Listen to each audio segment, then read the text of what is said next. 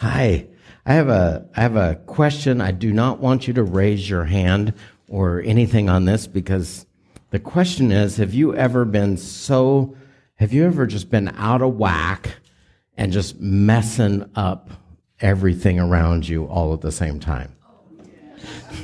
Okay, see, it's a rhetorical thing. You don't have to respond. I'll just tell you that I for sure have been. What my dad used to say to me is, head up in a locked position.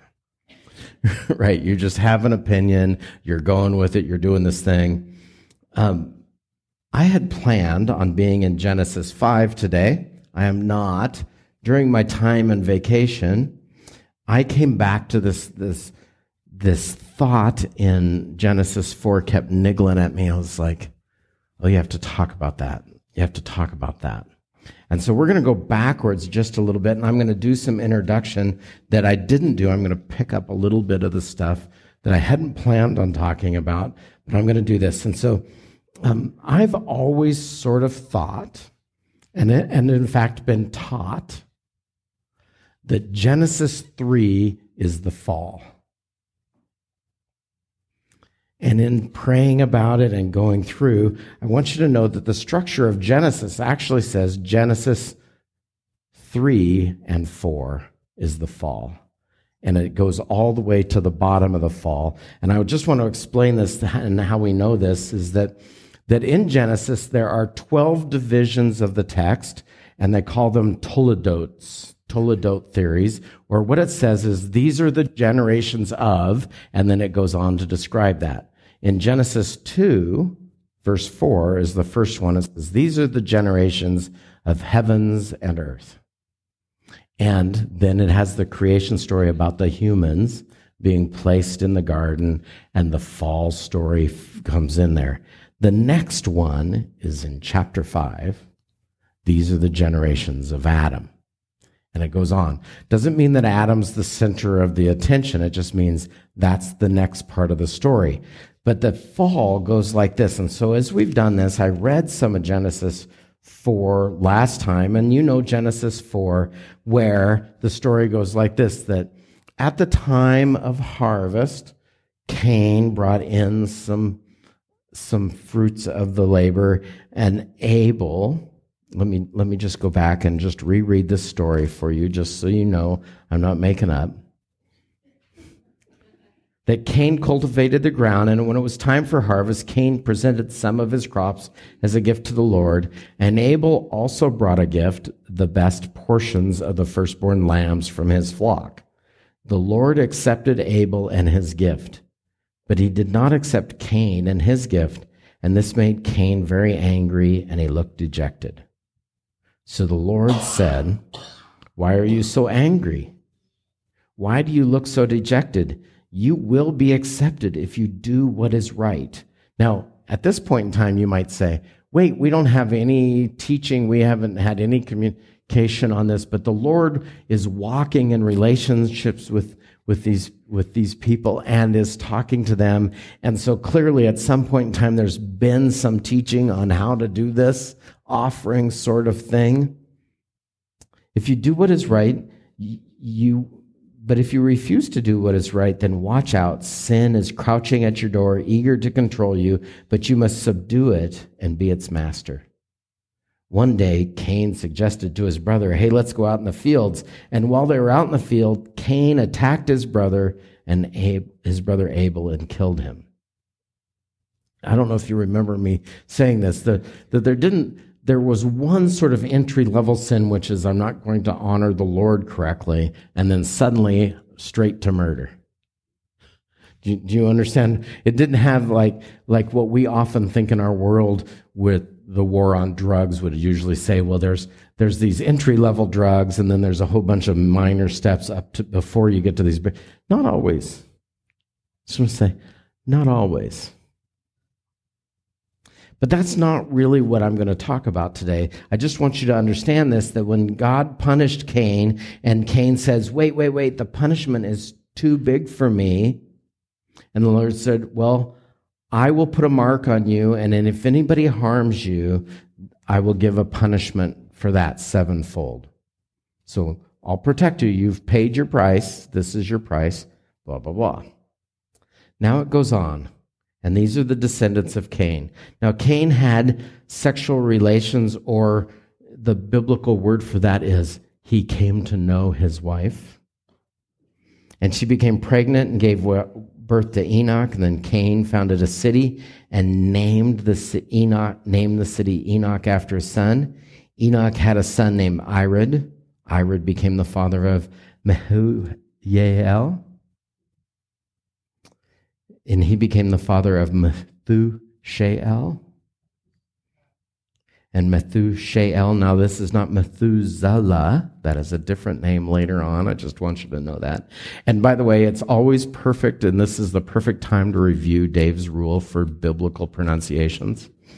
Pretend you know what you're doing and go. That's the way it is.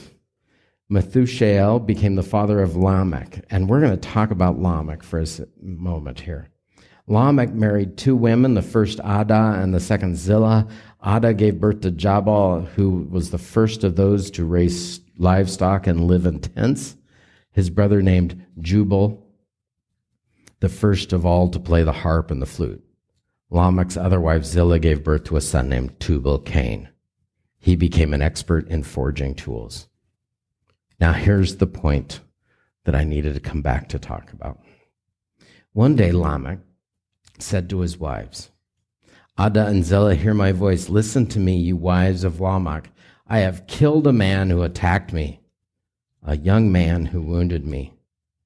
If someone who kills Cain is punished 7 times, then the one who kills me will be punished 77 times. I just need to talk a little bit about what it means to be out of whack for a moment. Do you understand in this reference what it means to be out of whack? We've gone all the way from Cain killing Abel and God saying, where's your brother? And Cain saying, am I my brother's keeper? And the answer to that is, yes, by the way, you were. And now we're to Lamech saying, I killed a person, and I'm so important, and I'm not shy about it, and I'm so important that if anything happens to me, that punishment's going to be 77 times that thing. I'm talking about out of whack, right? So what's the secret to interacting, or what's the secret to living when you're out of whack or you're near somebody that's out of whack? Have you ever been living near somebody that's this out of whack? Maybe I should say, rather than maybe doing that with them, and maybe you've been out of whack near somebody else. Maybe your head's been locked in an upright position, and you've just been going, and it didn't matter who was hurt or who was bothered. How do we do this? The Bible essentially gives us some ways to do this. I'm going to talk about this. I think it does this. I think what happens when we become out of whack, we're incorrectly sized in proportion to the story we're in. And I want to say this a couple of ways, because we get out of whack sometimes both too important with ourselves or not important with ourselves. And I would say it this way, and some of you have heard me say this, there's 2 lies we tell ourselves that nobody else believes when we say them. The first one is, I'm perfect and everything I do is right. Now, if I come up to you and say that, hi, Lena, I'm perfect and everything I do is right, what do you know? That's not the case, right? Right? So if I believe that story, I'm the only one convinced. Lena knows I'm not perfect, even though she was too nice to admit it most of the time. Correct? You're too nice to admit it, but even then, even it doesn't matter who it is that comes up and says, I'm perfect in all my ways. You would say, there's a fall coming, right? in the back of your head, even if you don't do it. The other lie we tell ourselves sometimes that nobody else believes, and I won't do this to Lena this time, I'll come all over here to Beth. Because I already embarrassed Lena, you could tell behind me. If I say to you, I am completely useless and worthless in all my ways, you would say, even that's not true, right? Because nobody's without worth or without redemptive worth or something like that somewhere along the ways. So if I say that I'm the only one convinced, she wouldn't be convinced. Do you understand where I'm getting at? If we keep ourselves in the wrong spot, we're out of perspective if we think we're perfect or we're useless, because neither's the truth. Now, if we go back to the story in Genesis, I was talking about the placement of the image of God within the temple and how different it was from the other story. Let me remind you of this story, that on the sixth day in the order of creation in Genesis 1, all the scurrying little animals are created and the image of God is placed, humans are placed in the thing. Now, I want you to know that sometimes Christians and humans have said, we're the center of creation, we're the preeminent thing, and so we ought to dominate and do all this stuff. Or we said, I'm perfect in all my ways, and I never make a mistake. Right? I want you to know that is true, that in the story is focusing on the creation of the humans, but I also want you to know that humans didn't get their own day. Right? They had to share their day with all the little scurrying creatures and all the other animals and all those things. And so if for preeminence, we didn't get our own day, we're probably not all that. I just want to come out, right, and say that thing. Now, but the story in the other ancient Near East traditions, especially Egypt and in Babylon and stories like that, the image of the gods, I need you to hear the story differently. In Egypt, the image of the god was Pharaoh, and everybody else was created to serve Pharaoh. It's a little out of whack, right? There's one person in charge and a whole bunch of slaves that are expendable. That's that story. In the other story, in the Greek and Babylonian stories, the image of the work of the gods was so heavy that it was toilsome and bothersome to them, so they created humans as an afterthought as slaves to do the work. That's the story, right? The work's too hard. We'll just do this. And then we'll have these slaves, and if they can't do it, it'll be fine, but we'll handle it. Out of whack the other way, right? You didn't end up with one on a throne and everybody else is slaves. You ended up with none on a throne, and then, but the gods of the ancient world want this one in charge, and so we just put up with that. All of those things. But the story of Genesis was that humans are the image of God. It's a much more egalitarian sort of spot. There's not one to be in charge. We're supposed to be in charge together. Now, let me just put a little caveat on the side of that, okay? The people of God have always had a goal in mind for them to reach, but very rarely been very successful in the meeting of that goal. Do you understand what I'm saying? If God says you're all equal, but then we come up in this paternalistic society where we just ignore one half of the species, or actually 53% of the species, not half. But if we just do that, then that's not correct. That is a part of being out of whack. When we start saying, but the people that look like me are the special ones. Now, I know enough about demographics to know that depending on how you divide up the pie, sooner or later, everybody's a minority. And I tell you this little story. This was funny, so funny to me and my friend Henry, who was Chinese, who was going to a Dutch Reformed church. So he's in a very Dutch church, and he was Chinese, and he was at a meeting once. He was telling this story demographically about how you can get out of whack and not misunderstand demographics is what this is about. But Henry was Chinese, and everybody at the meeting was very Dutch. In other words, they usually had a van or de Sloot or something like that in their name. And they were talking at their council meeting about how they didn't have any minorities in their church at all. And but they just looked right past Henry was one of them, and they'd forgotten to look that he was different. And he would say that, and then later on I was talking to him, I said, it's only in Henry's mind that the Chinese are a minority.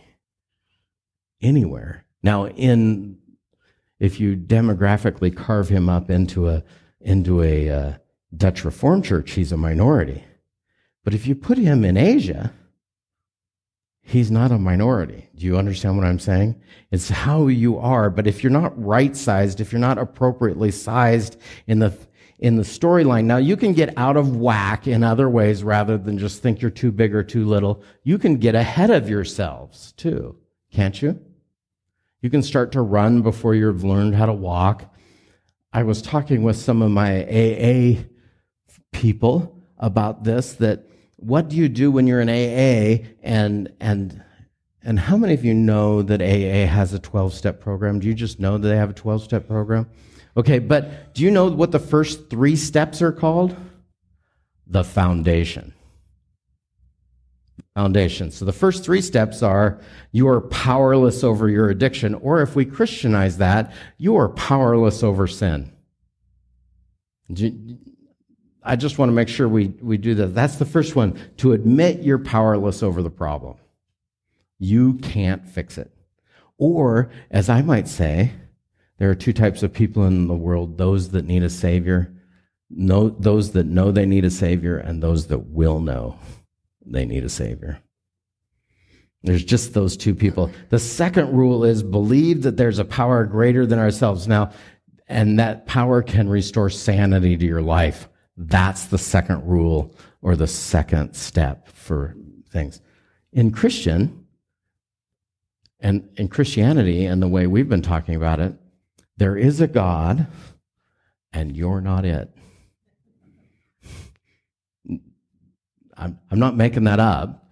Now we're back to that wrong size spot, right? If I come to you and say, I'm perfect in all my ways, right? That's me essentially saying, I'm a God and you're not, and everybody knows that's a lie. For me to continue believing that is self-delusion. Self-delusion. And you don't want to be deluded. Now, you can be... Anyway, the third rule, or the third step of the foundation, is to make a decision to turn your life over to that God's power. That sounds remarkably Christian.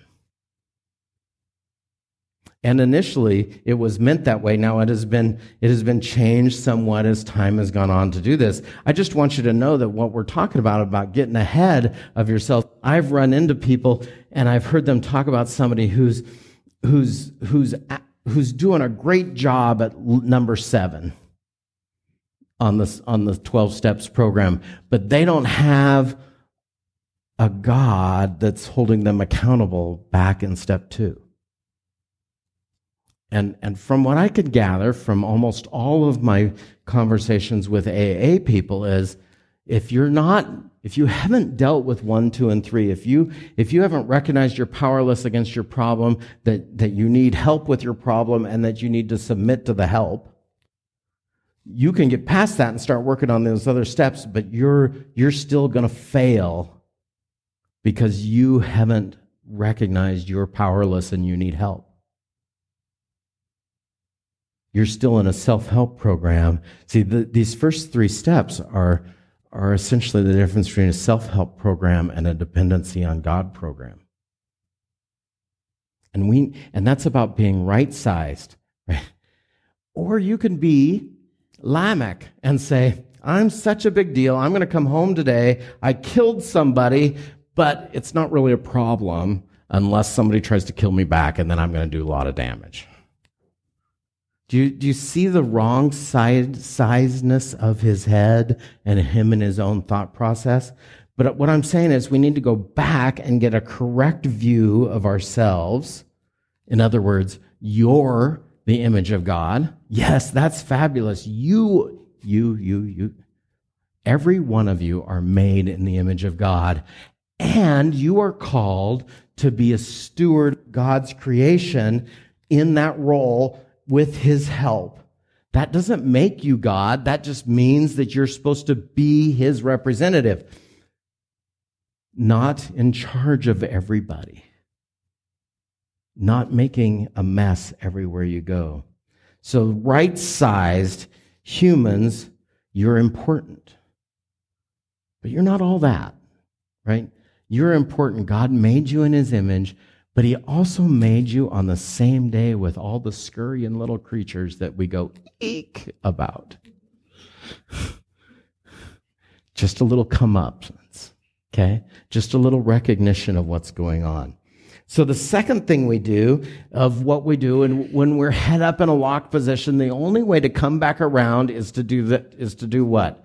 Recognize your mistake. Own your part of it. How easy is that? Am I setting before you a difficult thing? Yes. And it's so hard. I just want you to hear that there's more to this story than you think, because until you hear Lamech say 77 times and how dangerous it is, I don't think you'll ever understand the Matthew 18:22-20 text when Peter says to Jesus, how many times should I forgive somebody? 7 times? In other words, referencing the Cain problem. And Jesus says, no, 77 times, referencing Lamech. We're not going to be doing damage to this level. No, not 7 times, but 77, 70 times 7 or 7. That's the Lamech thing. He's talking about that. He's saying you're not supposed to get so out of whack that you forget that you're part of God's creation and so are they. But Lamech did. And so have I at other times too. And I think if we're honest with ourselves, everybody has sort of forgotten where we are in the equation, right? That suddenly I think that maybe I'm a bigger deal than I am, right? This is me a bigger deal, right? It's so fun to be tall. Never ever had that problem really in life. But if I'm in my wrong perspective, it's also if I were down here like this, right? And I'm just skimming over the thing and being tiny. No, we're wrong, but we have to own our own damage. And part of that story, the reason I brought up the 12-step stuff is because they also have to go back and own their own damage and forgive other people and reset the image. It's like that. It's like a reset button on your life. When you go through this process, you go back to Genesis and find out that you are made in God's image, but you're not alone. And so you have to be right-sized, and you have to own your own damage, and so that we have no control over the problems. Because here's the problem: if we don't own our own damage, then we start asking for other people to be ordered in this thing, and order without justice is oppression. Now, I want to say this very clearly because I was corrected one time. Somebody said, well, law and order don't necessarily go together. I'm not saying that all law is just. And the quote doesn't say law, it says justice. And that's quite a different story. But what do we do with the fall? The fall is we've essentially decided that we're going to be the judge of what's right and wrong because we're going to take the place of God and be huge. Right now I'm going to get back on the pew and do stair sizes, right? I'm going to be too big for my own britches again. If I'm going to be deciding what's right and wrong, I have to submit to what God says because he knows the whole story. So what then do? We accept God's authority and his judgment. But how do you do that? I'm not cherry picking out of the whole Bible. I think I'm talking about the whole story because if I do this, if I talk about Micah 6:8, by the way, that's this verse right here that's on this, that was such a big deal to this church when I got here that I put it on the podium. It wasn't the way that I had done this before, but it's this. How should we then live and come into this spot? Micah 6:8 says this is what's required.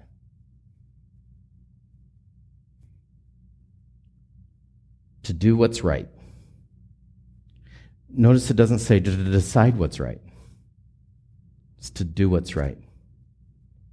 To love mercy, that's the restoration stuff, and to walk humbly with your God, to understand that you're not the Lord, He is. But you are His representative in the world. How does this work for us? If we do these things, to do what is right, to love mercy, and to walk humbly with our God, we have to set aside at some spot our judgment of what right and wrong is and accept the Lord's judgment. Because when we start saying, the way I've decided to do it is the right way, we're out of whack, and Lamech is on the way. That's the problem. Lamech is on the way if we're the deciders of right and wrong. Matter of fact, you could make a significant case that somewhere in the fall of Genesis 3, I'll be the judge of that, is the sin. Should we eat the fruit? I'll be the judge of that. God says it's wrong. I'll be the judge of that.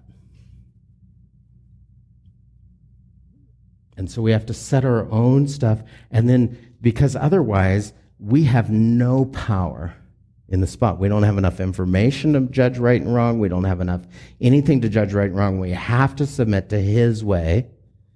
And then, by the way, have mercy to those that are also struggling with that struggle.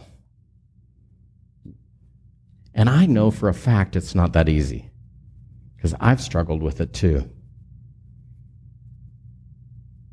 And to walk humbly, to recognize He's Lord and submit to His authority and just walk with Him. That's the thing we need to do. I needed to come back and just get this so that we understood that the fall is all the way down to this spot where we think too highly of ourselves and we start doing damage and walk with our head up in a locked position. And that we can still be falling like that. But He has shown you, oh man, what is good and right, and what the Lord requires of you, to do what is right, to love mercy, and to walk humbly with your God. Will you pray with me? Lord Jesus, thank you for today. Thank you that there is such a chance to begin again. That even if we're head up in a locked position, we can begin again. Thank you, Lord, for that. In your precious name, Lord Jesus. Amen.